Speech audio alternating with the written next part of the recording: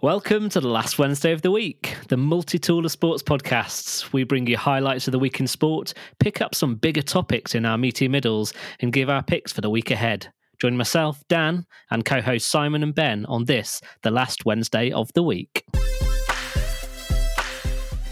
On this week's show, Ben rounds up the Premier League for us, Simon grills me on the podcast content so far, and I talk about Bottas' nut.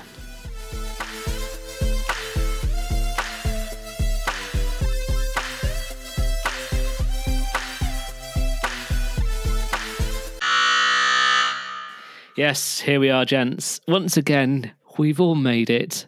Well done. Give yourselves a pat on the back to the last Wednesday of the week. Ben, Simon, another mega week in sport. How are you both? Tremendous. I'm loving life. Yeah, I'm okay. You go in high, Ben. You go in unbelievable, tremendous. Like they're going to start not having much meaning. Every week is tremendous because there's so much sport. It's hard to keep up, but it was a momentous weekend. And you know, one of the things I read this week was of all the things that you could die from as a human, you didn't die from any of them. So well done. Congratulations. Thank Same you. for you as well, Si, probably. Thanks, Are mate. you alive? Are you alive? Well, I consider myself immortal anyway, so it's fine. I am immortal. I'm immortal. All right. Anyway, we're not here to talk about mortality. We are here to talk about sport. And the week just gone, of course, brought us many highlights and some lowlights in sport. But let's talk about the highlights. Ben, let's start with you. What have you got for us this week? Definitely start with me. I'm going with golf. Highlights, Ben. This was unbelievable, Dan. I mean, unbelievable highlight. Lefty won the PGA Championship.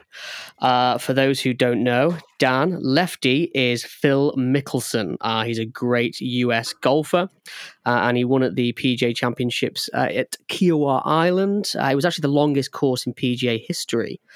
Phil Mickelson, a couple of reasons this is special. One, because Phil Mickelson is loved on the tour. Always been loved by fans worldwide. He's just looks like a stand-up guy. And secondly, he's nearly 51 years old. Is that old in golf years? He's broken the record for the oldest major winner. Okay, so, I mean, incredible. Bear in mind, Nicklaus, Gary Player, people like this that played successfully into their 40s. And also because it was a long course. There was a bit of controversy at the end. He came up the 18th fairway with his playing partner, Brooks Koepka, who finished second, who was a bit miserable this weekend. He's known for kind of being very reserved, but misery guts, maybe because he came second and didn't win the tournament. But he's just come back from injury, and they got mobbed up the 18th fairway by fans, actual humans at sporting event. It was unbelievable to watch, and they had to kind of put security back.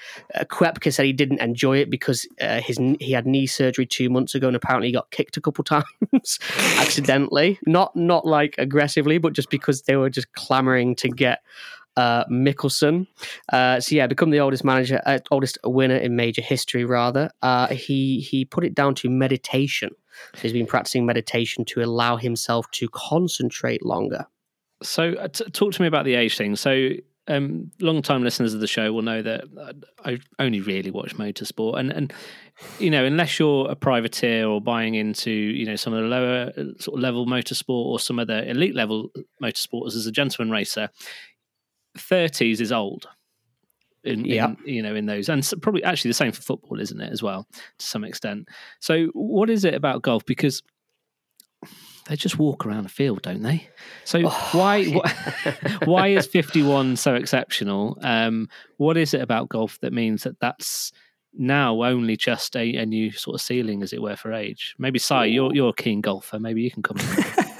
I haven't played golf in years, but yes, I am a keen golfer. You've only got a few years left to get your major in. Exactly, yeah. I'm nearly 50 myself. No, so I mean, it is less maybe demanding in some regards than football. I mean, picking back on what you were saying, like basketball, for example. I mean, there's guys who are like being told they're over the hill and they're like 30, 31 years old. I mean, it's another level. I mean, so athletically, yes, I think you need to be able to, and we've seen this recently, in the last 20 odd years, that golfers have changed, and a lot of them have become more athletic, and you've got like Tiger Woods' revolution of, muscular men who are, able to hit the ball further and stuff, rather than maybe 20 years before that, where everyone was maybe just a little bit chubby and everything like that. So, you've got a kind of a new level of it. But yeah, to get to nearly 50 is still good, because I think that it's not just, yes, you can go because of the athletic demands aren't as high, but the mental demands are really high. The injuries piling up. I mean, yes, maybe they don't, dunk basketballs and stuff, but they are playing 3 or 4 rounds of golf, 18 holes every day for 3 or 4 days, depending on what course and what championship it is. And it's a very demanding thing over time. And, you're practicing every morning, you're playing the same swings. It can be quite demanding on your back and your knees and everything. And yes, so to get to 50 odd years old and not to be put out to pasture is actually quite an achievement. And, I was really surprised. I have to be honest, hands up, full accountability. I missed the first day. I was a day out. I looked on Friday thinking it was about to start, and there was already one round gone. So I was a little behind. So I really didn't get into this one the way I've got into previous ones.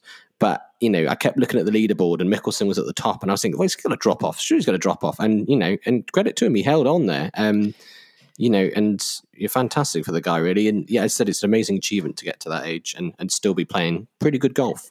Incredible golf, and also this is his 6th major. It puts him it puts him level with Nick Faldo. He won it by a couple of shots. Louis Oosthuizen was doing really well, but just kind of dropped off, and Koepka finished second. He's wildly loved. I don't know if I told this story on a previous podcast, previous episode, but he hit a ball down a fairway about 10 years ago, and it went right, and he shouted 4, and it hit this man's watch and broke his watch.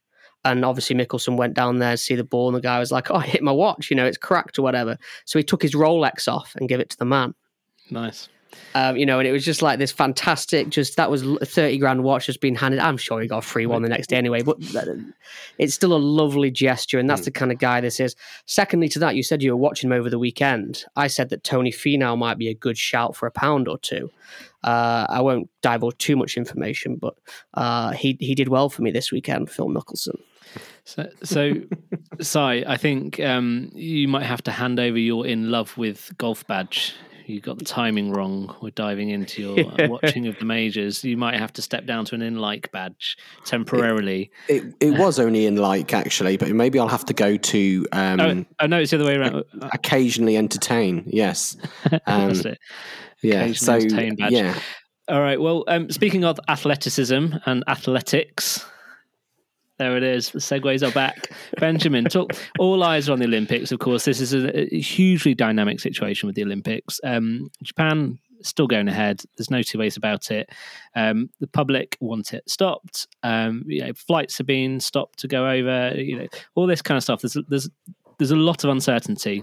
However, despite that, all eyes are on our athletes ahead of the Olympics in many of the games and tournaments heading up to that. So what are you seeing, Ben? Can you imagine the difficulty of trying to stay zoned in, trying to stay focused, trying to stay fit, healthy, not knowing if the tournament's going to go ahead or not knowing if your travel arrangements are going to be kiboshed? Truly difficult for these, and we've had a couple of outstanding performances from British athletes, British female athletes, especially this last couple of days, only yesterday, I believe. So Dina Asher-Smith, who is a great shout for Britain in the 100-meter, she won a very, very strong field. Okay, she ran 11.35 seconds, which is half a second off her best, but this was into a 3.1 meter per second headwind. She said it was like running into a brick wall. It was also in Gateshead with driving rain into the eyes. And she beat the field. And not only that, she beat Sha'Carri Richardson, who's been unbeaten in 2 years. So it was a really impressive Dina Asher victory. She's also just lovely, a wonderful ambassador for sport, and definitely going to be a pin-up for the British athletic sponsorships. Alongside that as well, Laura Muir. who won a very easy field by Laura's standards. She's one of the world leaders in the 1500. She ran it over 4 minutes. It wasn't a fast run, but she can definitely be considered one of the favourites going into Tokyo 2020. Delayed, and we just have to accept that we have to get excited about these athletes and just accept that it's going to go ahead in a couple of months, whether it does or not, because we can't change that. Yeah. But it's looking good. We've got some fantastic athletes. Some great medal hopes right there. Ben, Olympics 1992, where were they? Barcelona. They were. Segue. Oh my days. I stood there like, I mean, we could do quizzes forever, but yeah. Okay, so Liverpool say goodbye. The problem with these segues, Dan, is I have to continue to speak after. You also have to continue to know what you were going to talk about. I know. So it's come out today that Gini Wijnaldum looks to have signed a 4-year contract with Barcelona.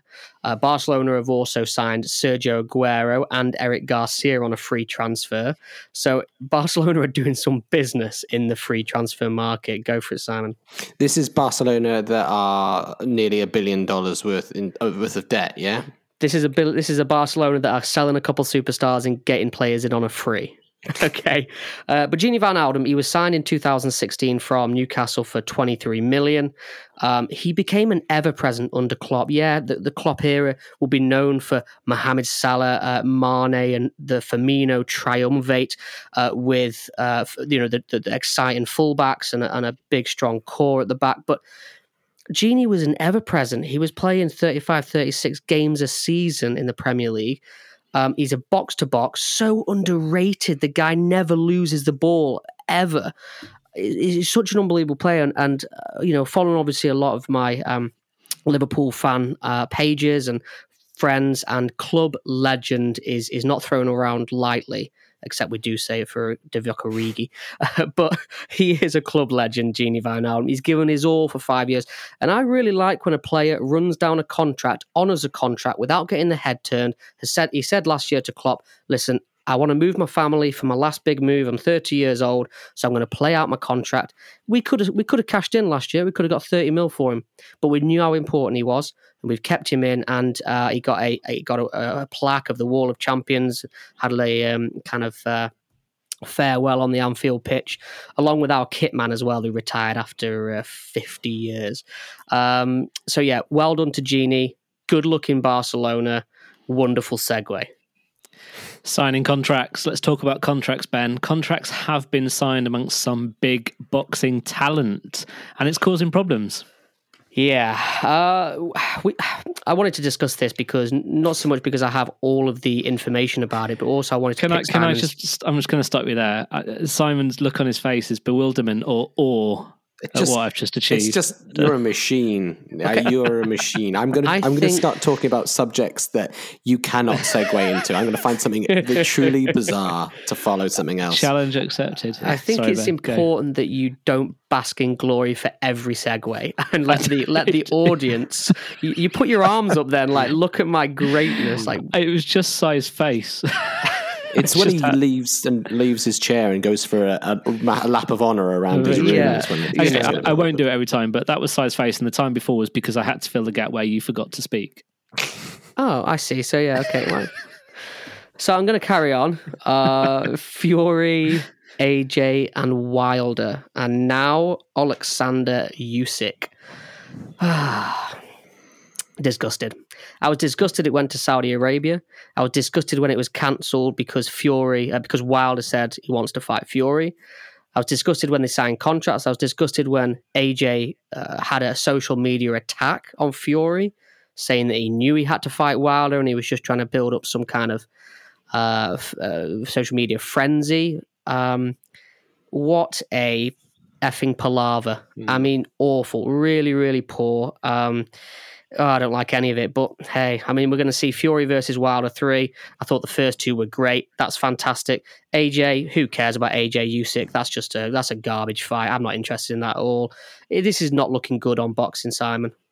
Yeah, I'm just surprised as well. I don't obviously neither of us are totally plugged into the boxing scene, but I just wonder if why was no one flagging this up before and saying, hang on, Wilder's going to want his third fight? Because I mean, on Wilder's account, I mean he's always going to want that purse. It's going to whatever the payoff he gets for stepping aside, the money he'd get for a third fight with Fury is always going to be bigger. So I'm just surprised no one really flagged it up before we got excited.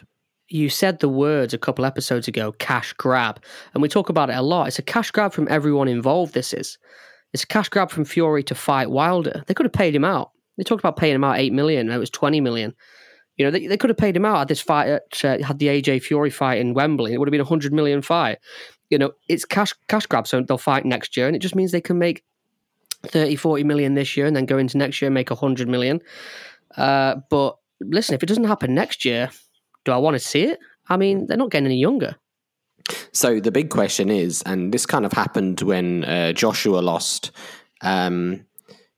what happens if either or both of them lose? We've missed out on the biggest heavyweight fight, maybe not of all time, because I mean the Rumble of the Jungle and all that sort of stuff, but definitely in our age, in the last decade or so, definitely the biggest fight. And we might never see this fight, because if Fury gets absolutely sparked out by Wilder, or Usyk upsets the odds, and and Joshua comes unstuck like he did before against Ruiz, we may never have this fight. So as an occasional boxing fan, a fan of the big fights and everything, I feel slightly robbed that we may never get this fight at all. Yeah, and they've had last week when they were doing the kind of release from COVID into the big events, there was I think a 60,000 strong crowd, and I think something like 15 had tested positive for COVID. So it was a good example of they could have had 100,000 strong Wembley full in August and made this happen. It's a cash grab. I don't like it, and the Fury versus Wilder, that's going to be a good fight. The first two were excellent boxing bouts, but AJ Usyk, I won't even I won't tune in. I won't pay for the box office personally. Big money in boxing, and suffice to say, the boxers themselves don't have to work day jobs, do they, Ben? No, they Talk to us they about don't have to work. FA Trophy final. These are sports people, athletes, that compete at quite highly competitive sport in football, but they're working day jobs. Yes. Not to say high level. So the FA Trophy, 7th tier side Hornchurch won the FA Trophy. They beat Hereford 3-1. Hereford have been, of course, in the Football League 92 fairly recently, if I'm right. Maybe some viewers might shout at me if that is wrong. The FA Trophy is basically for semi-professional teams. So there is an FA Amateur Trophy, but this trophy is in the middle. Some of these people will obviously only be playing football. Some of these players, some of them have jobs, so normal jobs, and they're just part-time players. I won't read out the full squad. So Hornchurch won 3-1. Well done. They get to play at Wembley, so brilliant for the players. But yeah, they played a 4-4-2. The goalkeeper owns a building company. But their front two strikers, Nash and Dickinson, are PTs, personal trainers. And Christou on the left is a driver, full-time driver. And Cooper and Hales, their centre-back partnership that did the job, a railway engineer and a plumber. So it's just good to see people like that play at Wembley. Like how amazing is that going to be? You're an engineer on the railway with your mates. You look after yourself, you keep yourself fit, and you've taken Hornchurch and made it to a final at Wembley and won and lifted a trophy. Just good stuff. It's good news stories. Thanks for that, Ben. That's Ben's roundup of the week just gone. On to Si. Si, let's swing it back the other way again, back to the elite end, the thin edge of the wedge of elite sport. Talk to us about the NBA, because we've just about had round one, haven't we, of the playoffs? But before that, we had the play-ins. So we've had the first game or two of the first round of the playoffs, but no, we're still very much entrenched in that. Sorry, I meant game, not round. Yeah. So, the play-in, we talked about it briefly last week. It is where teams that would, in years gone by, be outside of the playoffs had an opportunity to make it in. And And basically, the question I'm going to ask is, was it a success? And in this time, and in this situation, I believe it was a success because not only, as I said before, are teams, trying harder that would have been tanking in previous years. By tanking, I mean, deliberately losing to get a better draft pick. But we also had one upset, and the Golden State Warriors, who finished inside the playoff seedings, they lost their first game to the Lakers in the last second. I think it was a LeBron shot to win it. They also then lost to the Memphis Grizzlies, who finished 9th. So they're actually in the playoffs. So they're the 8th seed, despite finishing 9th in the regular season. So yes, I think it's a massive success to have a situation where this has happened. Yeah, and it's really good. And congratulations to the Memphis Grizzlies. I think they'll have a really good game. I think they took the first game against the Utah Jazz as well. So, yeah, great performance. I have to agree. I think also in terms of proportion of fans watching games, they get to watch more games of their team. Rather than it just cut off for the playoffs. That's it, job done. And now we just watch them lot play. Their team, potentially mid-table, gets to play a few more games. There's more to watch, more value for money as a fan. I saw a lot of kind of social media frenzy around it, so I think I echo that. It did seem like a success, although I didn't watch any of the full games. I just saw a bunch of highlights. So would Golden State have, in the normal season, been through in the playoffs? Yes, yeah. So they would have been, I think they finished in the 8th seed, and the Lakers finished in the 7th seed. And they would have, yes, one of them would have played the first seed, which is Utah Jazz, and the other would have played Phoenix Suns in the 2nd seed. So yeah, so that's it. So they're completely out of it. So I suppose they feel a little bit cheated, but at the other extreme, I mean, it gives a little bit more excitement. It makes that kind of mid-table mediocrity mean something a little bit more than in previous years, where you just kind of stuck between winning and losing, and what do you do? Now, teams have got a reason to keep playing, and I think it makes the league more exciting. And I think in this case, it has. It's really shown that.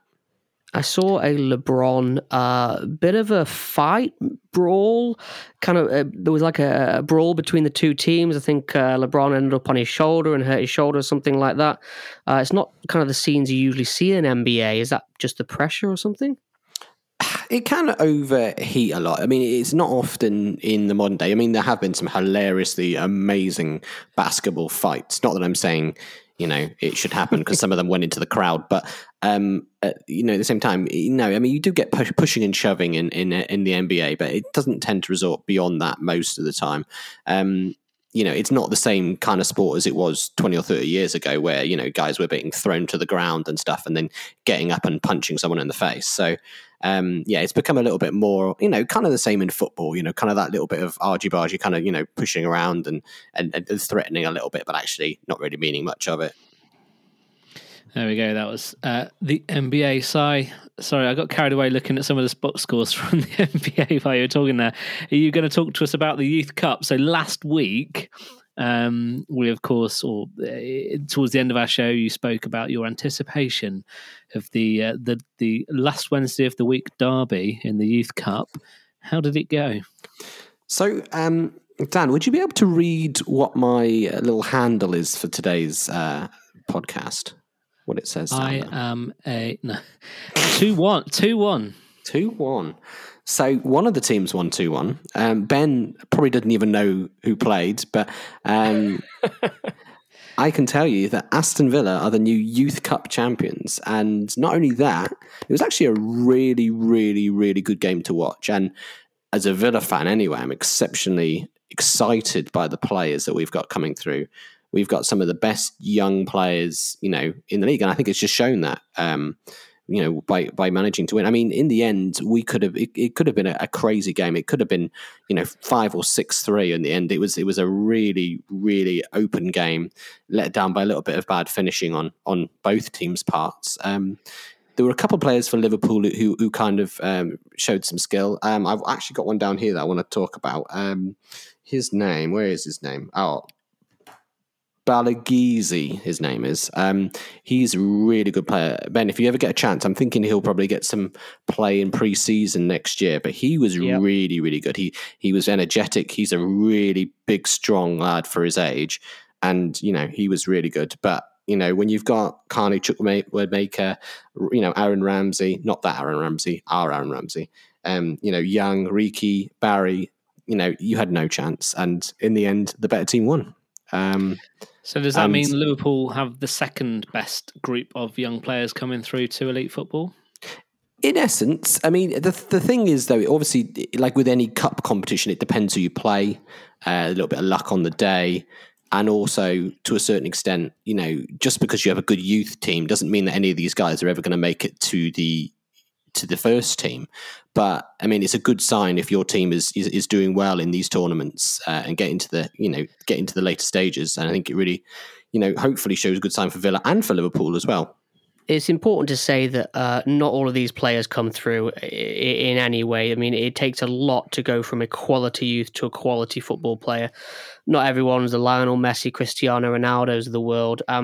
We've got a young lad, I think Mateusz Muzialowski, he did play. He looks a bit diminutive, a bit kind of Messi-esque, and he's fantastic. I've seen him this season with some brilliant highlights, and I think he impressed in front of Klopp, so I'm excited to see him come through in the pre-season. Yeah, he's been called the Polish Messi or the Polish Hazard. Yeah. So it's always good to put no pressure on a player when he's 17 years old, is it? By, calling him, comparing him to some of the best players that have played. Yeah, I mean, it's always a bit ridiculous when they do. I think that, a lot of the time you're just comparing playing styles. But what I would say is, yeah, he wasn't good yesterday. Balzi was the best guy I saw for you guys. Your defense struggled, and you didn't really show enough consistently in attack. You were better in the second half, but I was really disappointed with him. I was hoping to see a little bit more from him, but he's young. It's one game at the end of the day. He's had a good season. Maybe you will see him break into the first team in the next few years. I will talk in my vegan middle coming up about Aston Villa briefly, but is that also another added good point to what I think from the outset should really be regarded as a decent season for your team? Yeah, I mean, that helps. Chukwuemeka came on for the last two games. He actually played against Chelsea for the last 20-odd minutes the day before the Youth Cup final, which I thought was a bit crazy. And in the game against Spurs, he hit the post. So, I mean, this guy's 17, and to have a guy who's able to make that impact in the first team, potentially coming through, I mean, it really cuts down the number of signings you need to make from elsewhere. And if Villa can supplement their squad with a few of these guys, even if it's just 3 or 4 of them, getting on the bench regularly and maybe coming on and playing, getting some minutes, I mean, that's a great start for the Villa team. And, if we can supplement it with a couple of big signings, I'm really bullish about us next year. We beat Chelsea once, we beat Spurs, we beat Arsenal twice. We may have beaten Liverpool as well, if I remember rightly. No, never happened. Never saw it. Van Dijk was on the pitch, actually, when you smashed us 7-2. In all honesty, though, I think Villa have had a great season. There was just a little dip at the beginning of the year that I think probably cost you the European football. Yeah. And I think Watkins' second season in the league could be fireworks. I really do. I think there's one thing these youth players all want to do, and that is, of course, to represent their country at the highest level of the game. And there's been a big announcement today, hasn't there, Si? And you want to talk to us a little bit about the announcement of the England. It's not exactly the final squad, is it? There's still got to be whittled down a bit, but tell us a bit more. So it's it's a provisional 33-man squad. So 7 of these players will not be making the actual full squad. That will get cut down. I think it's the 3rd of June is the cutoff period. So by then they will, whether they've made the team or not. We want to keep this quite brief because and not to be too mysterious, but we might be going into this in a little bit more detail next week. I'm sure Ben will reveal more a bit later. But I mean, it was interesting to see who made it. Interesting to see who's missing out. I want to talk a little bit about goalkeepers, and I'd like to see what Ben thinks about this. I think we were both shocked to find that Nick Pope didn't make the team. But then it actually turns out he's actually got an injury. But the guys that were called up to replace him, so Aaron Ramsdale, who finished bottom, got relegated for the 2nd year in a row. Never sign this player because he'll get you team relegated.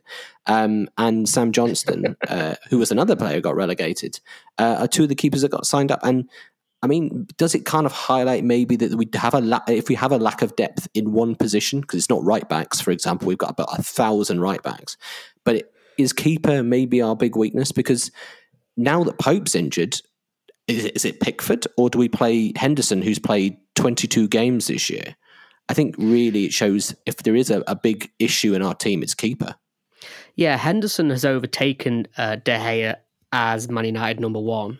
He's bona fide number one for Manchester United Football Club, who finished second. So that's good. But he's made some mistakes. He was massively at fault for Salah's last goal. Just his positioning was awful. They've shipped goals. I mean, they concede basically every game, Manchester United. You know, defensively, they're not incredible. Without Maguire, they're poor. So, you know, hopefully he's fit. We'll get into that in a second. But I think Southgate has decided on Pickford, so the rest are just there for goalkeeper practice. And it's important to say, Dan, the reason we took a 33-man squad is we've got a load of injuries. People that have got niggles, you know, Liverpool captain Jordan Henderson's not even fully playing. He's playing football, but he's not training with the first team yet. So we've got all these, so they've taken these extra men. But the omissions, they're not going to go. Basically, so if you're omitted now, the chances of you making the Euros are astronomical. So we've got a lot of people missing out. Can I just read a couple to you, Si, that I'm pretty shocked about? Madison, okay. I'll go through them all. Madison, Aaron Wan-Bissaka, I thought he would have gone. Bamford and Konsa. Come out with those four. I think certainly Bamford deserved to go to the Euros. So I'll kind of talk about a few of these selections. So Aaron Wan-Bissaka, for example, is just a guy who is unfortunately, he's a right back in a team where we have, as I said before, lots of right backs. I would take him over Kieran Trippier every day. I think the problem with Southgate, I think, is he came in when he first started and he said, there's going to be no favourites. Everyone's going to play on merit. I'm not going to pick guys from the big clubs just because they pay for the big clubs. And then, he's obviously got his favourites. I mean, Jesse Lingard wasn't even playing for Man United and he was getting in the squad and I mean, credit to Lingard. He's gone out to West Ham and he's been absolutely fantastic. And I think he is one of the success stories to show of a guy who has lost his way at a club, gone to another club and actually, really turned his career around. And he could make the final squad I think I put a bet down that he would if I was going to. But yeah, I think he's got his favourites. And I think people like Trippier, who, he's been all right at Atletico. I don't think he's actually been setting the world alight over there. And I would rather have Wan-Bissaka, who is a true defensive, even though he can, play a bit higher up, but he's a defensive right back. And he's something that we don't have in the team, especially when you've got players like your mate Alexander-Arnold, who is effectively playing as a winger most of the time. It would be good to have a guy who is playing a different type of football, maybe a more defensive guy against teams like Germany or France if we ever play them. And yeah, so I'm really gutted he's not even been considered for this 33-man squad. Well, there's talk that he's going to defect, if that's the right word to say it. He's just going to leave England now because he's not getting the chances. Personally, I don't think Aaron Wan-Bissaka should go because he's a one-trick pony. He can only defend. And yeah, he defends well for United, but that's because they defend, sit back all game and play counter-attack football. Kieran Trippier he's played, I think, nearly 30 games for an Atletico Madrid side that won La Liga and only conceded 25 goals. Surely he's a nailed-on starter. I think he could be that good. But for me, Gareth Southgate said today the four that they've taken can all play different positions. He actually said that he thinks Trent could move into midfield for him, which is really interesting. And that points, sadly, to the 5-3-2-1 formation. 5-3-2 formation. Yeah. How many down? Counting backwards. You also did it incorrectly because you gave us 12 players on the field. Yeah, but, sorry. I'll do it Dan's way. 1-5-3-2 formation. You're doing it all and adding up to 10. Anyway, that's enough of that. It's not a maths podcast. Or maybe there's a niche for that. I don't know. Maybe there is. It certainly won't feature you both. So... I had to say one thing. I'm going to interrupt. I wanted to talk to you about Bamford as well, my friends. Yes, please. I want to hear about Bamford. Is one of the most, and he wasn't before. He's gone from, some people would say underrated, to exceedingly overrated. He is, in my opinion, a one-season wonder. He has gone throughout his career not scoring that many goals, not playing that well. He was, he never impressed me before. Yes, he scored something like 16, 17 goals this year. I think next year we'll be seeing Bamford regressing to the mean, 8 goals, something like that. I really don't. And maybe this is a personal thing because Leeds and Villa fans hate each other now because of recent years. But yeah, I really don't rate the guy that highly. I would have Ollie Watkins. If you offered me Bamford or Ollie Watkins, I would take Ollie Watkins every day of the week. Okay, I might take Ollie Watkins over him, but Calvert-Lewin's only scored like 1 goal in the last 9 games. He's bang out of form. Everton are bang out of form, but yeah, he's in the squad. Yeah, maybe he's a bit more physical, but let's be honest. If Kane's fit, none of them are playing any minutes anyway. That's true, yeah. I mean, that's the thing. I said Southgate likes what he likes, and we'll see how that goes for us. But we'll talk about more in detail because I've got an entire, half a page worth of notes about some of these other guys. So. Dan he's got a segue foaming from the mouth, but we can drop maybe a teaser that next week's show might go into a Euro depth. Ooh. Yes, keep it tuned next week for more football. I haven't got a segue. I haven't got anything to take it on from football. I just got swamped with football there. But, not being on form, we could talk about that, Ben. We could take up the not on form thread and talk about Mercedes' strategy in the Monaco Formula One Grand Prix. Dan, you tell me about the Monaco Formula One Grand Prix because for the first time in a long time, I did not watch one single lap, and that was on purpose because I watched the qualifying on Saturday and I knew who was going to win. So, just to butt in as well, I was want to say I actually got a text from my dad before we went on air today. Shout out to my dad, the man that spawned me. So he said, I hope you guys are going to talk about the most boring race in the most boring track in F1. Ooh. So I look forward to your talk. Daniel, this riposte. One is for your father. We love you, Dad. Yeah, it's not the most boring track. It's had nothing. It's a sensational track. It's just got the wrong cars going around it.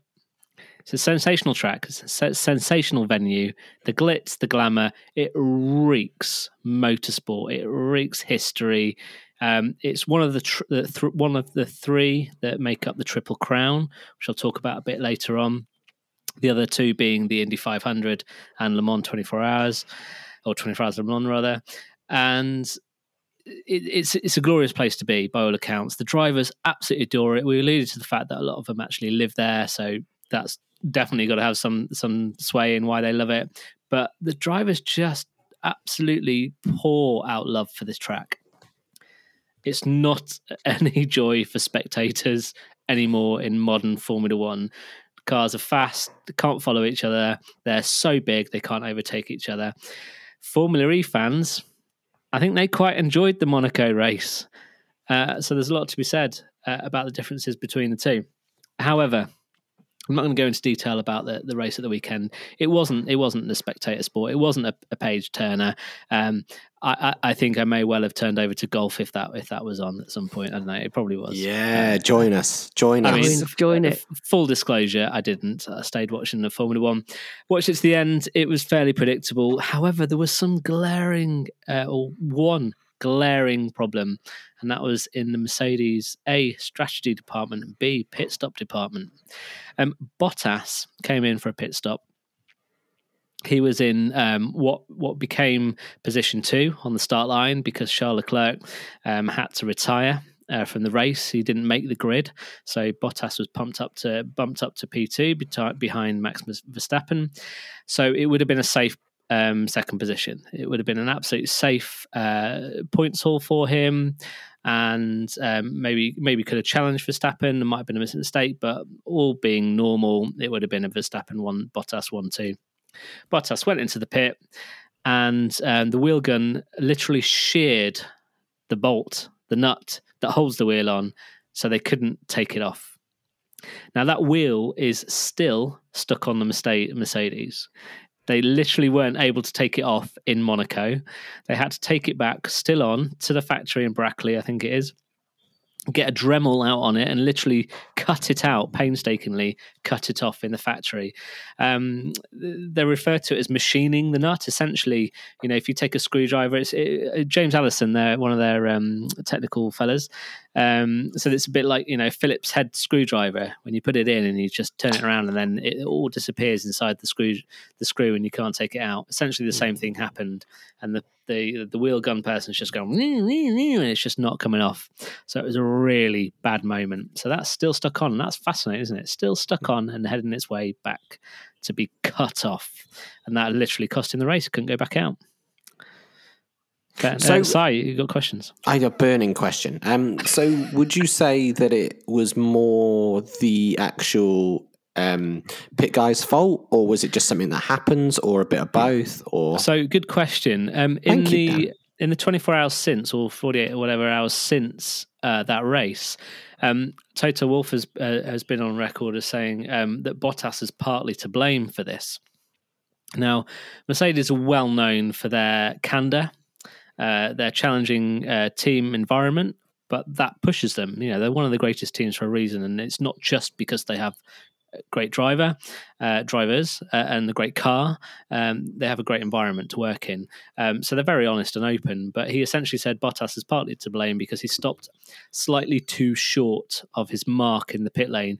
Bear in mind, they're coming in at tens of miles an hour, coming to a full stop in between a group of like dozen people around them, and they have to stop millimeter perfect, and for the most part they do. He stopped slightly short, and the suggestion is that that made the gun go at a slight angle, which took off the driving faces for the nut. Yeah, I obviously I saw the nut, I saw the video. It just sheared it off. It was quite impressive. You've done, Daniel, some wheel gun training. I've been there, watched you do it on a Le Mans car. How much torque are these guns? Can you describe just how much power these wheel guns have? So Ben and I visited the fake Toyota stand at Le Mans a couple of years back, and did a one of these have a go wheel gun test to take the wheel off, put it back on. You're racing against someone else. We were on the rear tire, someone else on the front tire. It was a race. It took us about 30 seconds, didn't it? For one tire. One wheel. Bear in mind, the record held by Red Bull at the moment is 1.82 seconds. So, but the car isn't stopped before they start spinning the nut off. It isn't raised fully before the wheel is off. This is how fast these are the tolerances they're in. But the gun was toned down for the public. It wasn't full speed gun, and it catches you. It will spin your arms out. There's a lot of torque. The forces involved in taking those nuts off is massive. So it will chew through metal if it's not engaged properly, like butter. Yeah, it was actually interesting to watch it chew through. It just ate it up like you do sometimes an unfortunate screw putting together an IKEA flat pack. I would say I didn't watch the race, and thankfully it sounded god awful. And I decided not to watch it for a reason because of that, and I was rewarded with a poor race, which obviously is not a good advert for Formula One. What is a good advert for Formula One is how bad Mercedes did and how good Red Bull did, and suddenly Max Verstappen's leading the World Championships for the first time in his entire career. Brilliant stuff. So the Bottas pit stop wasn't the only clanger for Mercedes. They made a largely, in fairness to them, rare strategy error with Hamilton as well in when to pit in, because that's the only time pit stops is the only time you can make gains within the race, and they dropped the ball there a little bit as well. But it's stark contrast to their previous race, where they had inspired strategy. So, that was Monaco. Yeah, I don't want to hang too much on the point, but I want to ask, can you give me a good idea for the future? Because every year they have a boring race, and every year they try and sell it. And this year felt like a turning point. It felt like a real turning point where people didn't tune in. They accepted it's just not very good. They also didn't have much glitz and glam because a lot of the parties weren't on. Do you think it will just continue to be an eyesore on the Grand Prix circuit? Which is strange to say for the glitz and glam of Monaco, but for purists, for racers, or do you think they will change it up? Do a sprint race, do a handicap race, something? It's hard to say, but I don't know. I know that F1, we've talked about it before, they're experimenting a lot with formats. So, yeah, there's hope that they may extend that to places like Monaco. It's not a fast circuit, so it doesn't lend itself to what they're trying to experiment with at the moment. Plus, with support races, there's it's a packed weekend in Monaco. It's a city they're racing in, so the roads have to be open at various times, and they're closed for a certain amount of time. So there's only so much they can do with the schedule that exists already. But I agree, they've got to do something. It's entirely possible we might see completely different racing there with the new regulations when they come in anyway. So I guess there's a bit of wait and see, but something's got to change. Something's got to give. We don't know what. But last fact, bit of stat for you that I'll read out about Monaco. So 10 years ago in Monaco, there was Ferrari, Red Bull and McLaren on the podium in the same order as there was this weekend. Red Bull on top, Ferrari in second, McLaren in third. The Spaniard and the Brit, so there's two Spanish on the podium 10 years ago. So there's Alonso 10 years ago and Sainz this year. They were both teammates at McLaren before in each year. And in 2011, the Red Bull driver went on to win the Drivers' Championship. Which would have been Sebastian Vettel. I think Webber won a couple of Monacos as well. Also, did Vettel have a good race, I believe? That's the thing. The talk is the Aston Martins slightly outperform themselves. So is that a sign of things to come, or is it just a sign of it's a slow street circuit? We've got Baku next. That can be a really exciting circuit. So looking forward to that, and that's a great circuit. Seeing some pace back on the cars. Let's wrap that up there, gentlemen. That is the week just gone in sport. Thank you so much for listening. If you want to get in touch with us, do at us on Twitter at Wednesday Pod. We are on Instagram at Wednesday Pod. You can leave a voice message on Anchor, of course. Don't forget to like, follow, subscribe, tell your mates, and leave a comment on Apple Podcasts as well if you wish. Sorry, Dan, just to piggyback on what you were saying there as well. If you are listening to this show, please, interact with us, tell us what you want us to talk about. I know from me every week, sometimes I'm like, oh my God, what am I going to say? What am I going to do my thing on? If anyone's got a burning desire for us to discuss a topic, obviously it has to be something we're interested in to a certain extent. But yeah, if anyone's got an idea of what we should talk about, maybe something that we haven't even thought about, go for it. Because I, for one, and I think you're all the same, sometimes I'm going, I don't know what I'm going to talk about this week. I have no idea until, the last, put a few things together. So yeah, go for it. Essentially, get in touch with us and do size job for him. Exactly. Yeah. I'm going to set up a fake account and fire over a Klopp appreciation. Can we just do a whole episode talking about how great Jurgen Klopp is? Yeah. I mean, it's really good that he finished third. It's really, really impressive. Yeah, great. Do Formula One, Simon. Simon, do Formula One. Oh, who was that? That must have been a listener getting in touch. Do more Formula One. It's got a creepy voice to whoever he is. From Simon's dad. Is that all? Is that? Oh. Simon's dad wants you to do more Formula One. Hi, Dad. All right. Anyway, let's move on to our selection of meaty and vegan middles. Here we are. We are into the meaty middles. And Ben, I have slight exception at the fact you're calling your thinner meaty middle a vegan middle, because you can have really substantial vegan meals, and I don't want to alienate any of our listeners around that. You're suggesting that a vegan meal is a less than substantial meal. I'm saying vegan meal so as to not alienate people, Daniel. I mean, we've been saying meaty middles for 15 weeks now, and I think it's important for people to accept that vegans are allowed to listen to our show as well.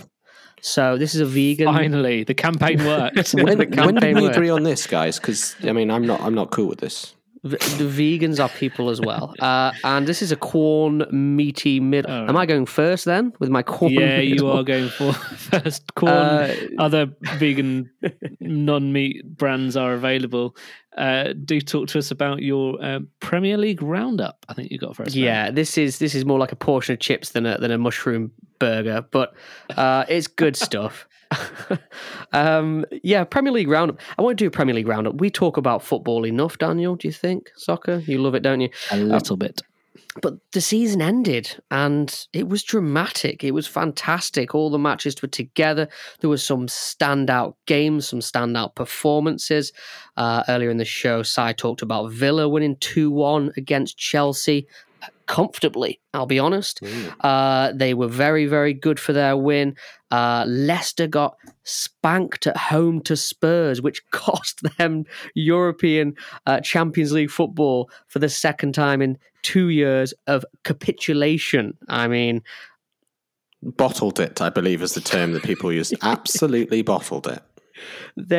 I felt bad for them, but not so bad that I wanted them to get ahead of us at the Champions League expense. Liverpool did not finish fourth.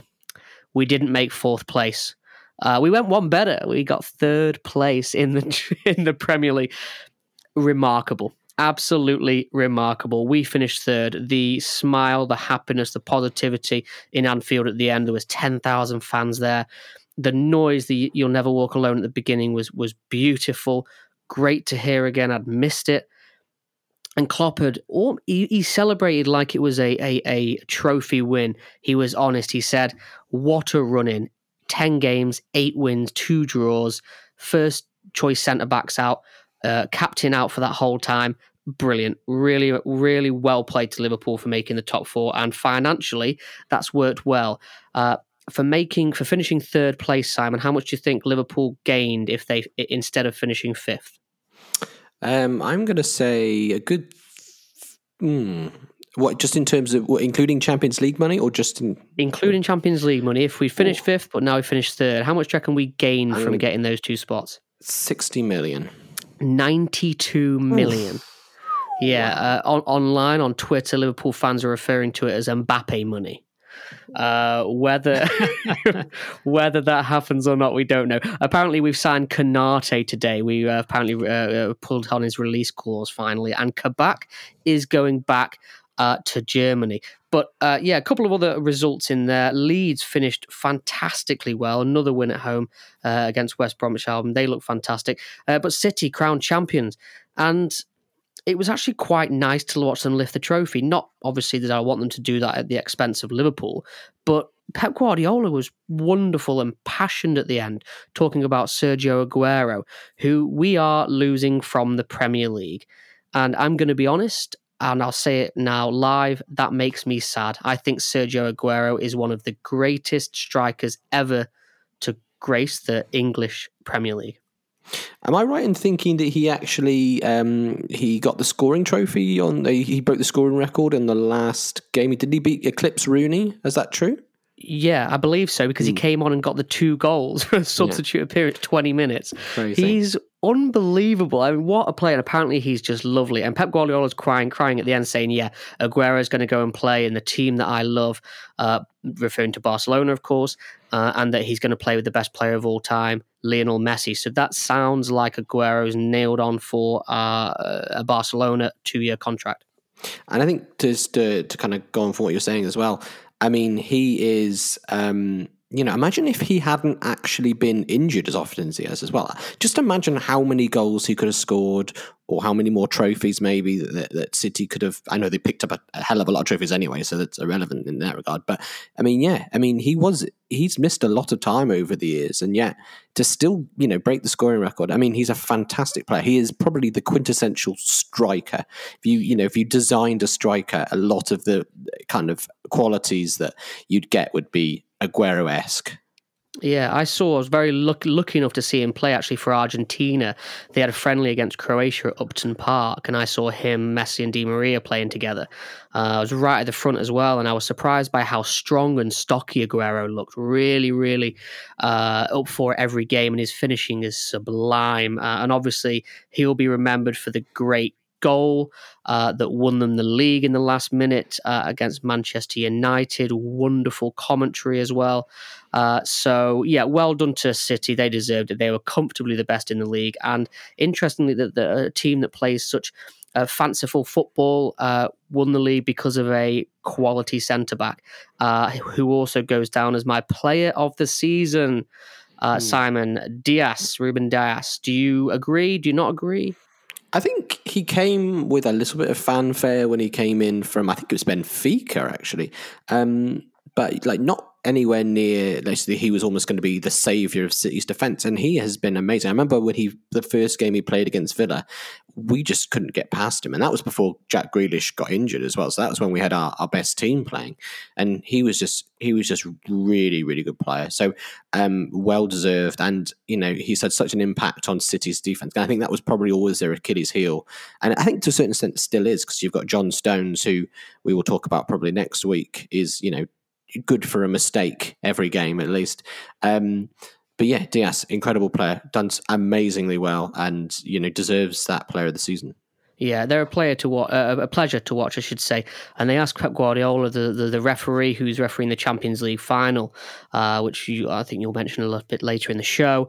He said, "Are you worried about this referee?" And Pep Guardiola went, "No. He said, "You don't understand how much trust I've got in my players." I'd be scared if I was Thomas Tuchel and Chelsea players. I'd be scared.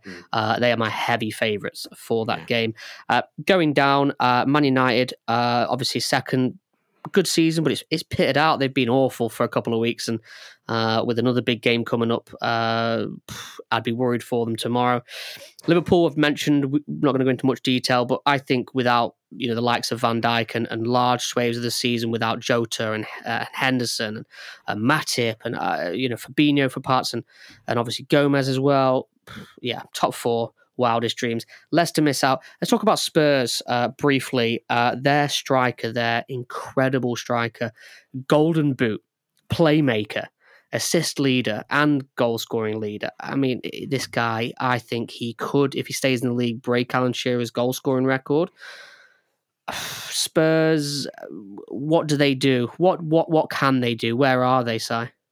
I mean, it's a horrible situation for Spurs, because I think he is being polite about it. He's being professional about it, but I think he wants out of Spurs. I think I think players like him, you have so many years, you know, in your prime, scoring goals, and, you know, to look at your trophy cabinet and see literally nothing in. I think I've got more trophies than Harry Kane has trophies.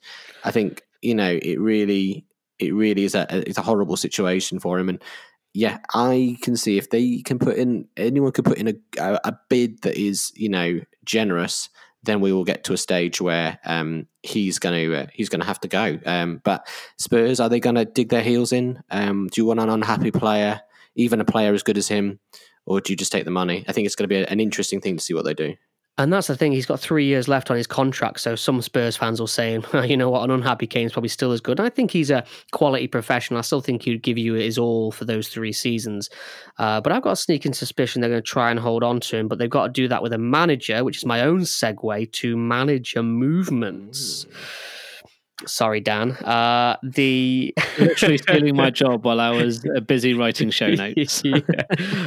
We talked about relegation a week ago, so we don't need to go through the whole league divisions. The season, I actually think, has been really exciting for what it has been without fans.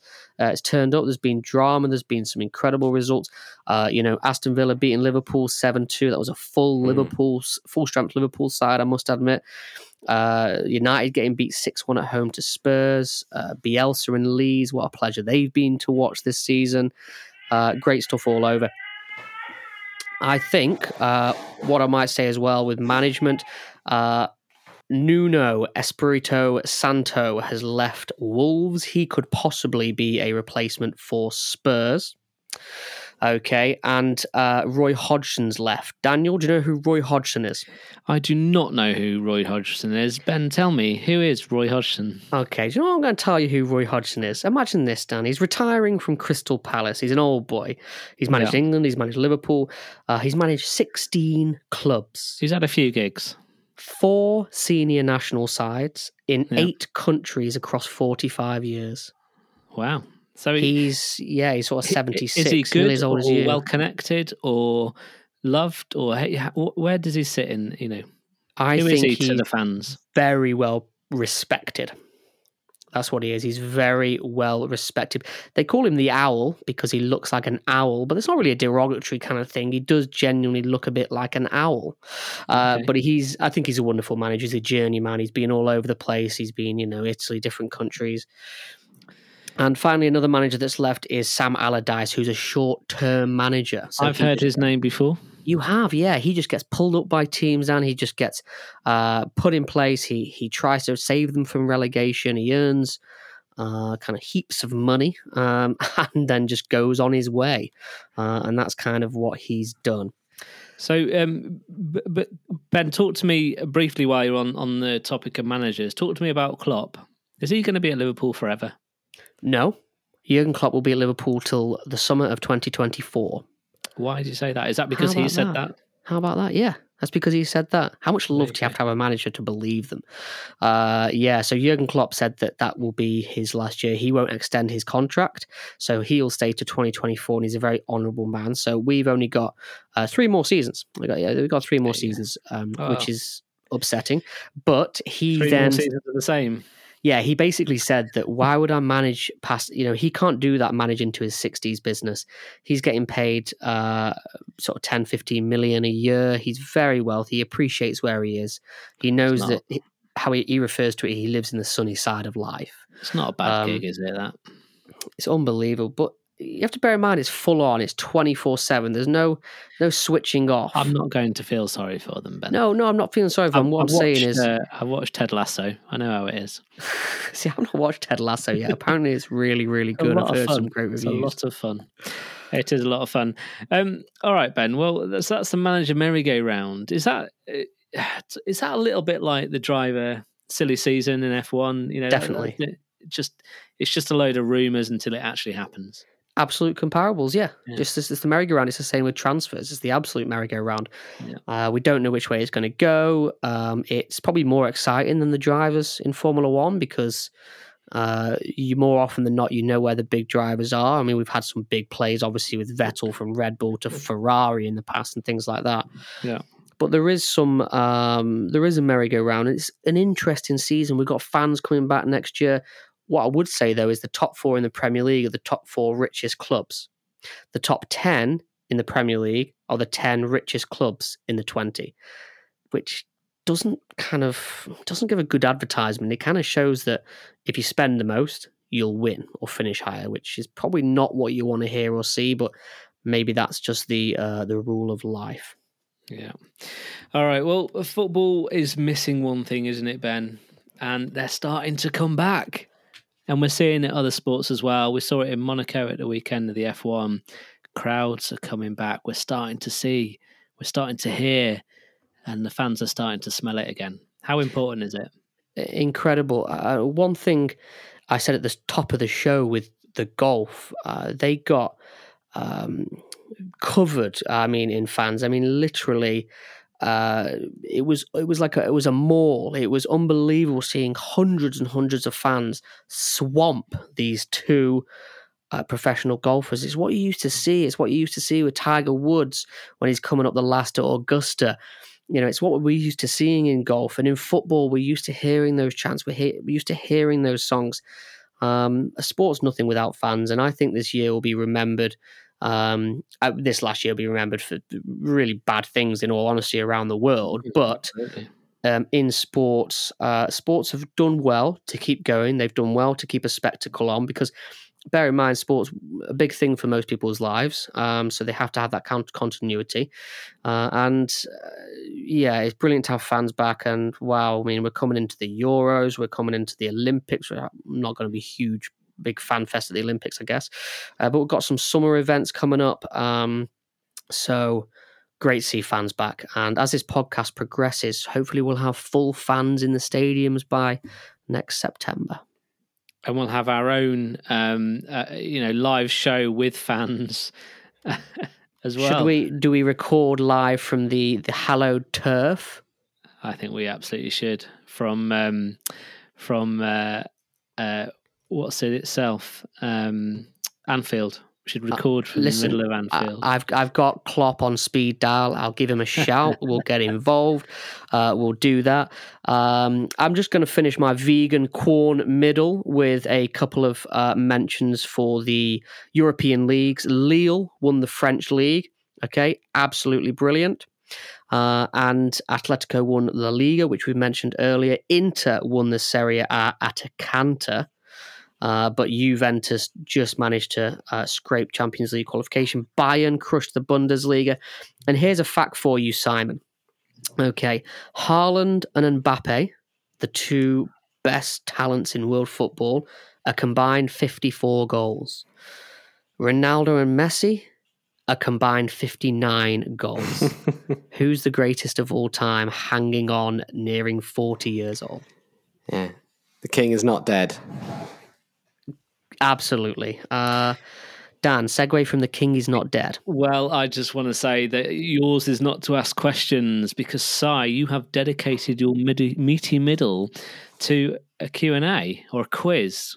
Come at me. You've given little detail, so we can't prepare, so I'm going to fail because it's about sport, and all our listeners know I'm the laziest sports fan, let alone motorsports fan.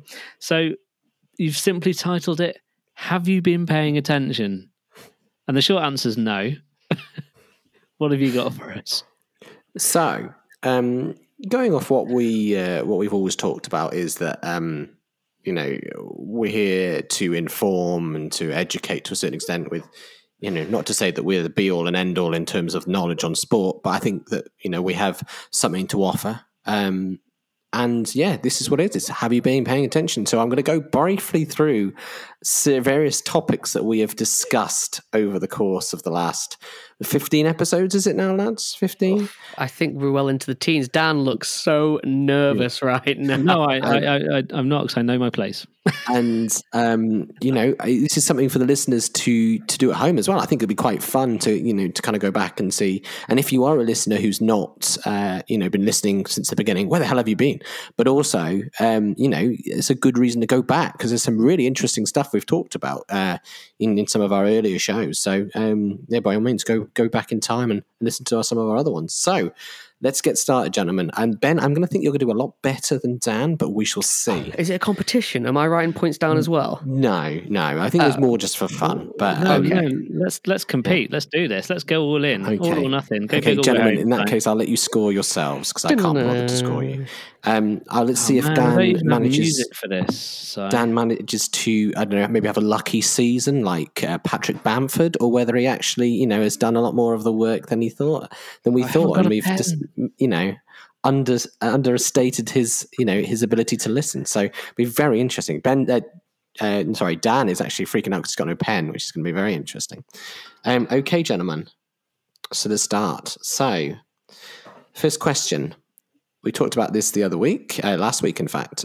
What AEW, it's a wrestling federation that I'm very, very keen about. What does AEW stand for? Darn it. I remember being surprised by it last week because you've mentioned it before. I remember last week thinking, oh, yeah. Oh, I know it. Can I say it? Go, Dan. This is more for you, if I'm honest. Ben is going to kind of mop up the stuff that you don't get. Is it All Elite Wrestling? Hey. 1-0. I turn up. We're not scoring then. I'm not having this 1-0 business. I like how you just went blank then. Dan, do you remember your name? Ask me another day. Occasionally.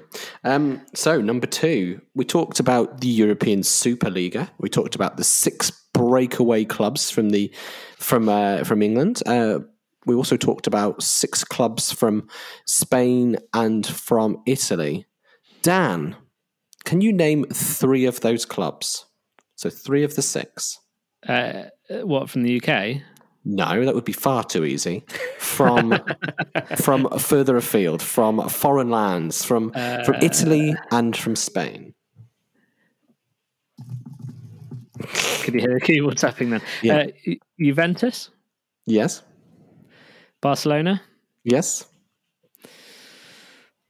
Oh, Real Madrid? Yes, he's done it. He's absolutely smashing it so far. Boy done well. 2-0. 2-0. Okay. So this next one, we talked about the Masters recently. The what was it? Now it's about 6 weeks ago, was it? I think. Yeah. So Dan and Ben, what country was the Masters held in? And for a bonus point that will be revealed later, I will go into more detail. But this is a two-parter. Oh, goodness me. It's the US, wasn't it? It was. And Augusta. for a bonus point, what state was it in? Isn't it Augusta? I don't know what state it is. Yes, it is Augusta. I don't know the state. I don't know where that is. We No talked idea. about it as well because it's actually very unfortunately on the grounds of some plantations, I believe, from yesteryear. So it's a very unfortunate history of that site. But it's actually in Georgia. There you go. Yesteryear makes it sound rosier than it is. It is. It wasn't yesteryear. I've made it sound very rosy, and it wasn't. Yeah. All right. 3-0. Brilliant. Move on. Yeah. You missed out How the bonus smug! point. How smug he looks right now. Can you put kind of some cheering sound bites into this as well after in the post production, please, Dan? Yeah, Georgia, Augusta National, one of the most beautiful places in the world. Simon, you're really disappointed so far, aren't you? I am. I'm sickened. I shouldn't have given you a heads up on the weekend I was going to do this. I think I've given you too much of a chance. I promise you, I did zero effort when she said So- that. Yeah. Ben mentions this man far more than he should because he's a bit overrated. Who is the captain of Liverpool Football Club? I don't know. That Trent fella. Oh God! Oh, it hurts my ears. Oh, You've mentioned him a few times. Just a Salah. few. Jordan Brian Dumbledore. Sorry, Brian- Henderson. Tiberius. It's, Jordan Brian Henderson. Yeah. So yes, it's Nailed it. Ben's player of choice to mention especially in moral situations, I believe. Absolutely. They've just started also a new football team, which is kind of an anti-racism football team. He didn't top Rashford on the giving list. Something that I think we missed. I want to just chuck it in there, if that's okay, please, Simon, that Go for Rashford it. topped the, I think it's the Times giving list. Rashford made 17 million contract and gave away 30 million pounds last year. Wow. Bravo, Yeah, Rashford. that boy's done amazing this last year, isn't he? In terms of profile, using his profile for good. A great human. Anyway, let's get back to this. Let's stop 3-1. giving people plaudits. 3-1. Yeah. So Ben mentioned the big three in men's tennis. Wait. You've started this segment as a quiz for me and Ben. He's mopping up after it's you. at me, isn't it? It is at you. I'm coming at you. I know all the answers. Who are the gentlemen that make up the so-called big three in tennis? Nadal, Djokovic, and Federer. Well done. I used to play a bit of tennis back in the day. Against those players. Well, as it happens, no. Probably more like John McEnroe or Bjorn Borg. He's old. Hey. Yeah, I was going to say Fred Perry. So he was playing in the 30s, by the He way. thinks Fred Perry's just the t-shirt Yeah. manufacturer. What a loser. Not Fred Perry. Maybe not. Dan, who won the Super Bowl? A football team, American football team. That Yeah. one. Yeah. The other one, the one that didn't lose. The Yeah. Patriots. No, that's Not what the people Patriots. know them as. But Could that's you actually add another syllable into the Patriots? hey, turned into the Fonz halfway through that. I have no idea who won that bowl of Cocoa Pops. Ben, please inform. It was Mr. Tom Brady and the Tampa Bay Buccaneers. There you go. The you go. Tampa Bay Buccaneers. Also known as the Tampa Bay Patriots. I probably would have given you half a point if I'd been feeling like you weren't doing as well as you're doing. That's what I was going for. I was going a bit of a play on, the. So going back to nickname. the US Masters, as we were just talking about before, we Yeah. talked about a very landmark event in this tournament. And it came to do with the nationality of the winner. He was very, very... he was the first player from that country to ever win a major. What country did he come from? Japan. Oh, give that guy a medal. Not a nice medal, but a medal. Okay. Wow, Next. this is going a lot better than I thought. I should have really have put in a few more harder ones. Next. So, what quarterback that we talked about in our earlier episodes is having some pretty bad legal troubles currently? Deshaun Watson. Next. Oh, wow. Wow. This is actually turning into an MLB segment because he's just batting these out of the ballpark. There it is. I'm not getting many strikes. We're living up to our podcast graphic. Finally.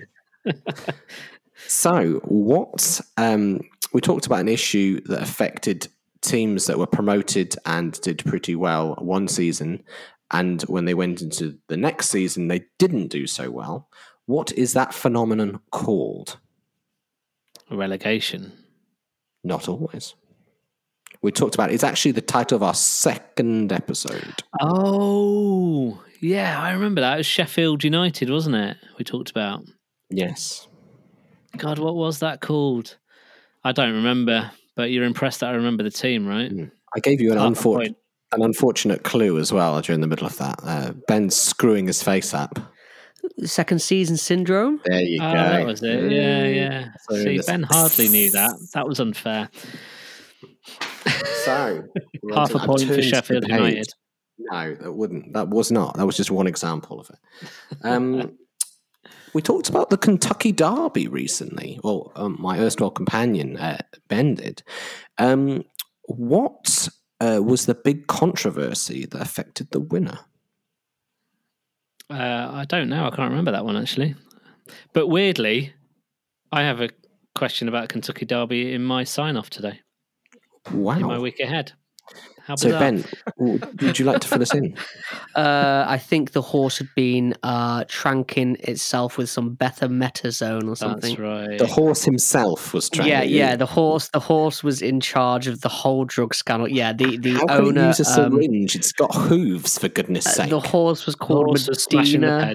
I forgot the name of the owner. That's what's annoying me. But yeah, Bob. Yeah, Bob. It was Bob. Bob the Ped Smasher horse. Keeping with the theme that we're currently going, I'm just ploughing on now, guys. We talked about a jockey. It's come up in a bit of a kind of a crush of Ben's. I kind of feel.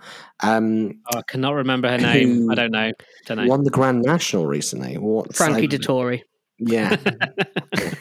I don't remember her name. Oh, so not only did she win the Grand National, we also talked about her in Cheltenham Cup. We also we gush about this woman because she's incredible. Rachel Blackmore. It is Rachel Blackmore. It's starting to come down a little. We're starting to regress a bit here, Dan. Well, I think you're slightly impressed still that I knew who you were talking about. We haven't gone to Ben's questions yet. Yeah.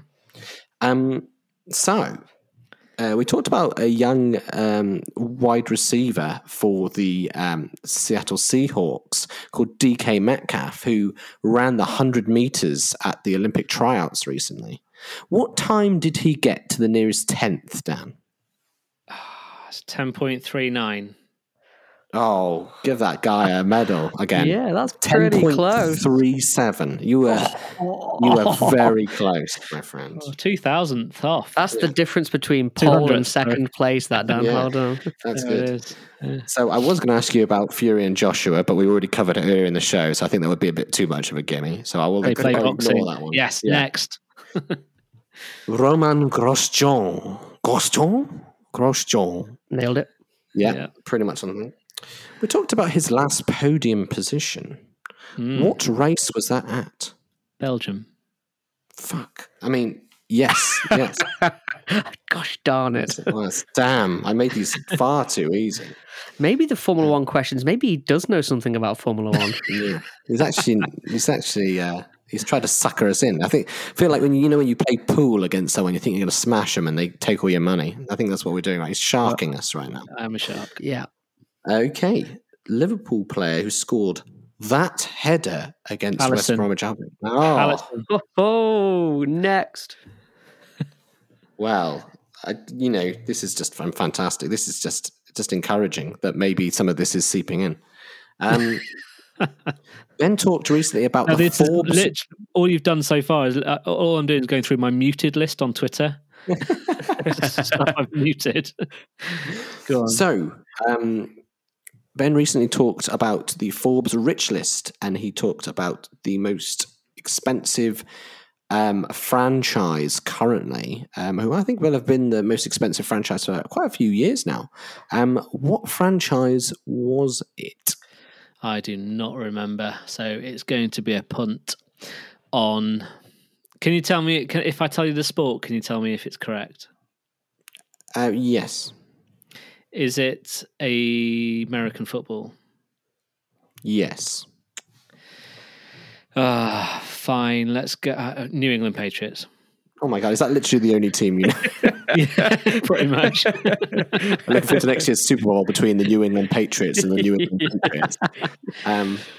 It is the. Oh, actually, Ben, you know, it is your fact. Listen, I've got a good memory. I believe it is the All-American Dallas Cowboys. America's team, apparently. America's team. They're actually nicknamed the Dallas New Patriots. Yeah, so, the Dallas New Patriots. So it's not even in the same order as the New England Patriots. It's in a completely just choosing. Hey, I don't make the rules. Okay, you don't. It's true. Next. And last, we're going to talk about this coming up. It's the Champions League final. Who are the two teams playing in the Champions League final? Ooh, and where are they playing? Which country? Good one. Ben, I believe this is one you gave me, so you're basically slapping yourself on the back right now. Oh, I am. Yeah, no, but we've talked about this in the last couple of shows. Two UK teams, right? As Everton. I'm not giving you anything. I don't know. Everton? No. I don't know. It's Everton versus the New England Patriots. No, what a match. Wrong. It's the Everton Patriots versus the Dallas New Englands. Oh, I yeah. I don't know. Who is it? I haven't got a clue. No idea. But they're playing in Portugal. Yes, they are. I know that much. Stadio Dromao, whatever it's called. And I couldn't tell it. Chelsea. Yes. Chelsea and Chelsea and Everton, apparently. What cup is it? What league? Champions League. Champions League. Is that UK? Is that a UK league? No, that is. It tends to sometimes end up that way, but it is actually based on all European sides or qualified European sides. Chelsea against Man City. Well, you go. You got it. Wow. We can't give you the points because you said Everton, but yeah. What a random team to say. literally 10 minutes earlier on this podcast, I was talking about how Pep Guardiola was excited for Manchester City's Champions League final.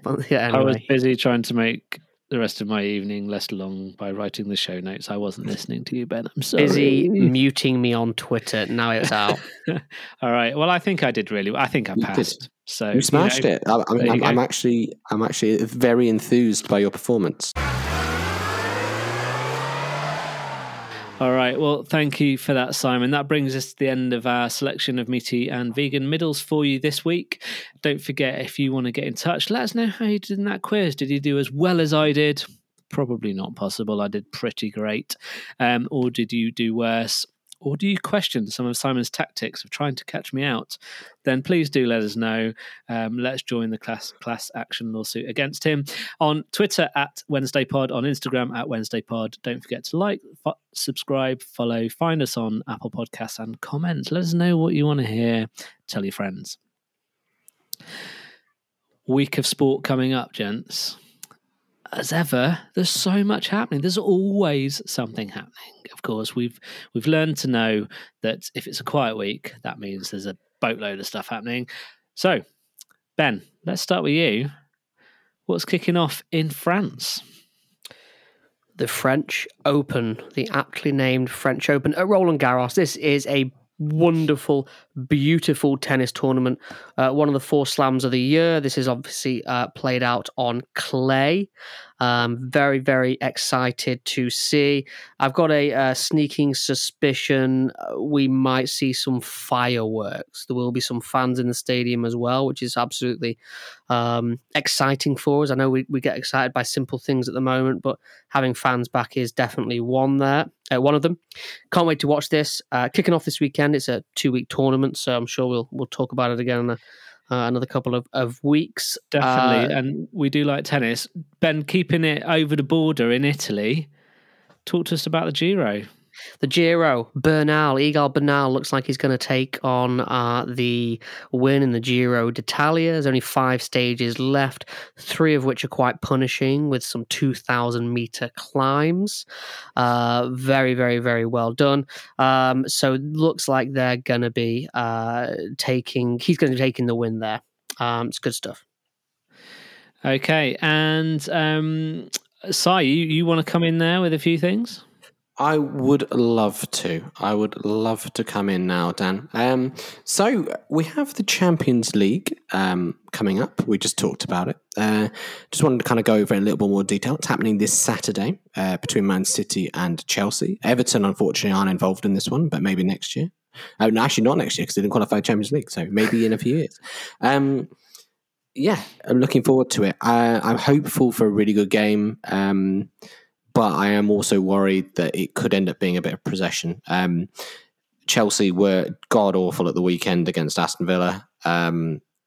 City, so good, so slick. The best team in England by a country mile, really. And I think we're in for a game that may not be, the game we hope it is. I don't know what you think, Ben. What do you think? I think City are going to absolutely tank Chelsea. I think Chelsea's season's run. I think they're tired. I think Manchester City are going to win the Champions League. I think they're going to win the treble, the League Cup treble. And yeah, brilliant. Pep Guardiola's side. I don't know how Chelsea beat them unless Kante does some Makalele stuff. Cool. Well, Si, let's stick with you because you want to jump in. You've got something else for us. So coming off, piggybacking the same format, we've got the Europa League coming up even sooner. So that's coming up tomorrow night. Villarreal, the only non-English side in the top in the tournament, the top 2 tournaments in Europe, against Man United. I think this is a little bit more of an open game. I think Man United are still pretty much the favourites. Unai Emery moving on from his less than ideal spell at Arsenal. We didn't even talk about Arsenal. I'm really interested to see what you think about Arsenal. Not making Europe for the first time in 25 years. Is this the death knell of Arsenal? Are they doomed now? Is this the end? Should have kept hold of Arsene Wenger, shouldn't they? I mean, they're going south quickly, that football team. I actually think Villarreal will do the job tomorrow, not because I don't like Man United, but because Maguire, their captain, is out and Manchester United can't defend for shit. And there's a goal scorer called Moreno that Villarreal have who I think will run amok tomorrow. That could be a good game, a really good neutral game. I think it stands to, from an kind of like an outside perspective, it stands to be the more likely to be the more entertaining, more even game of these two of the biggest games in European football. So we'll see what happens. It's at Gdansk, so nice little trip for anyone who's able to get over there. But I don't even know if they're allowing any fans, to be honest. So especially from England. So yeah, we'll see how it goes. But it's an interesting situation, and I'm looking forward to these 2 games. It's a weird time of year, though, because we've got the Euros as well coming up. So, it literally is not even a break before we go into the Euros, whereas in previous years, Champions League was the nice kind of conclusion of a season and a break from football. We don't have that this year, Ben. We're carrying on all through the summer. Dan's going to have to listen to our football talk on podcasts for the next few weeks. As a non-football follower, that's what it feels like to us all the time. It's just never-ending football. So it's weird that it feels like there's a break to a football fan. So from playing balls with your feet to playing with balls with your hands, Si, the NBA playoffs are carrying on. I don't even know if you could see it. The camera's up by my face, so I don't understand how you've managed to see that. No, so yes, basketball. So the NBA playoffs are continuing, and we've had some really, really good games so far. So most of the games are one apiece, apart from, I think it's your New York Knicks against Atlanta Hawks. Unfortunately, they went 1-0 down to the Atlanta Hawks. But yeah, it's proving to be quite an even game. The only one that hasn't, I think, is probably the Bucks versus the Heat, which has turned into a bit of a.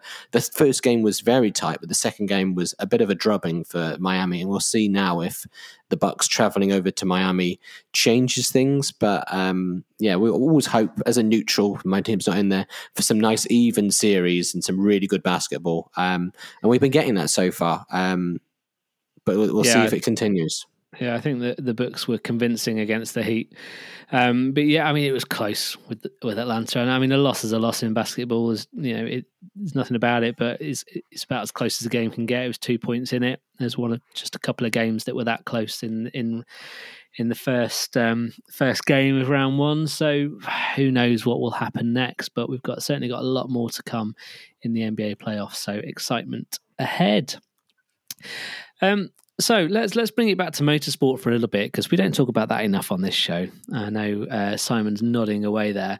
But before I talk, I want to talk briefly about the Indy 500. I mentioned it momentarily earlier when referring to the Triple Crown. But Ben, news today that we talked about it last week. The Austrian Grand Prix, that would have been a double header, the Austrian Grand Prix and the Styrian Grand Prix, is a little bit in doubt potentially, although maybe not. Yeah, this is breaking news in that I don't know the exact details yet. I'm sure they will unravel over the next 48 hours. But yeah, the Austria Formula One races, not necessarily in doubt. No, scratch that. The Austrian races are directly in doubt because the teams are based in England, and there could well be a flight ban between the UK and Austria because of the all giving COVID. So... Yeah. We don't know what's going to happen with this. They have made exceptions before, i.e. the teams just pay the government. So I don't know if this will affect it or what will happen, or if they'll do a COVID bubble, which they did last year. Yeah, and there's a lot of unknowns around this. And like you say, the key word is workarounds here, isn't it? Because flights aren't allowed from the UK direct to Austria. They're not allowed direct. There's a gazillion other airports in between here and Austria that they could go via. A lot of the teams are based elsewhere. A lot of the equipment isn't necessarily all back in the UK yet. We know Bottas's car is, because he's having his wheel cut off.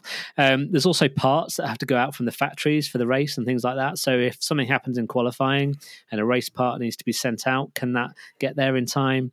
So there's a lot to be considered. And it just demonstrates just how in flux sport still is because of the ongoing pandemic. And it will be, I think, for another 12 months and probably longer. If it's only Bottas's car that can be shipped over, then maybe you'll get a race win. Yeah, you never know. All right, well, so I want to talk about the Indy 500. So this is the IndyCar series, and mentioned earlier, the Triple Crown. We've got Monaco in Formula One, the Indy 500 in IndyCar, which is the Indianapolis Motor Speedway, the Oval, 4 corners, just round in a circle, and the Le Mans 24 Hour. So to non-motorsports fans, these all sound like really dull events, because we talked at length earlier around how dull Monaco can be now. Le Mans goes on for 24 hours solid. And the Indy 500 is just a circle, essentially. It's not even an oval. It's a square with round corners, I suppose. It's the best way to describe it. But these are absolute behemoths in the motorsport calendar, and most elite racing drivers want to complete that triple crown. So it's a big deal. Indy 500 is a big deal, but it's also a massive track. It's a big track. So this is what I want to talk about. So this is on Sunday. It's the 105th running. It's called the Indy 500 because it's 500 miles, which is 200 laps of the 2.5 mile circuit. Right. So it's 4 corners, 4 straights, and they go round and round and round for 500 miles. Right. It's a big event. And these are banked corners as well. So the average speed, I think, in qualifying was like 231 miles an hour around the 2.5 mile circuit. So, it's a big event. The drivers love it. The fans love it. But what I want to tell you about is the scale of this track. This track is massive. And what you can fit inside the actual racetrack, inside the speedway, is a surprising amount of things. So I thought I'd talk to you in Simon in currency that you know. So in Rose Bowl stadiums, Ooh. How many Rose Bowl stadiums can you fit inside the Indianapolis Motor Speedway? Have a guess. 2.5 miles in total length. 20. Okay, Ben. So I think the Rose Bowl will be 80,000. I think you can fit 500,000 in, so I'm going to go for 6. It's 15. This isn't the crowd. This is actual stadium grounds. You can fit inside the track with room to spare. So I'll give you some more examples, right? This is the last one. So you can fit all of these things inside, right? So everything I mentioned now, you can fit inside. You can fit in Vatican City and the Yankee Stadium and the White House and Liberty Island and the Taj Mahal and the Roman Colosseum and the Rose Bowl Stadium and Kentucky Derby, Churchill Downs. All of them you can fit inside the Indianapolis Motor Speedway. That's basically what they did at Las Vegas. It's massive. But how many fans? How many fans are going there? Like 500,000, I think. I don't know. It's a lot. Imagine how much fun that would be. It's big. So anyway, that's on this weekend. Starts at 5:45 on Sunday. So where I can, I will tune into that because it's a surprisingly gripping watch for watching cars essentially go around in a circle for several hours, and undoubtedly will be more exciting than Monaco. So there you go. That is it. And that brings us to the end of the week ahead. What a show it's been, gentlemen. Thank you so much for joining me. And thank you so much for listening as well, everybody. Don't forget to get in touch with us on Twitter at WednesdayPod, on Instagram at WednesdayPod. In all your usual places, you can like, comment and subscribe. Do tell your friends. Until next week, all that's left to say is, I've been Dan. I've been Simon. And I've been Ben. Till next last Wednesday of the week, be kind. Bye-bye. Yeah.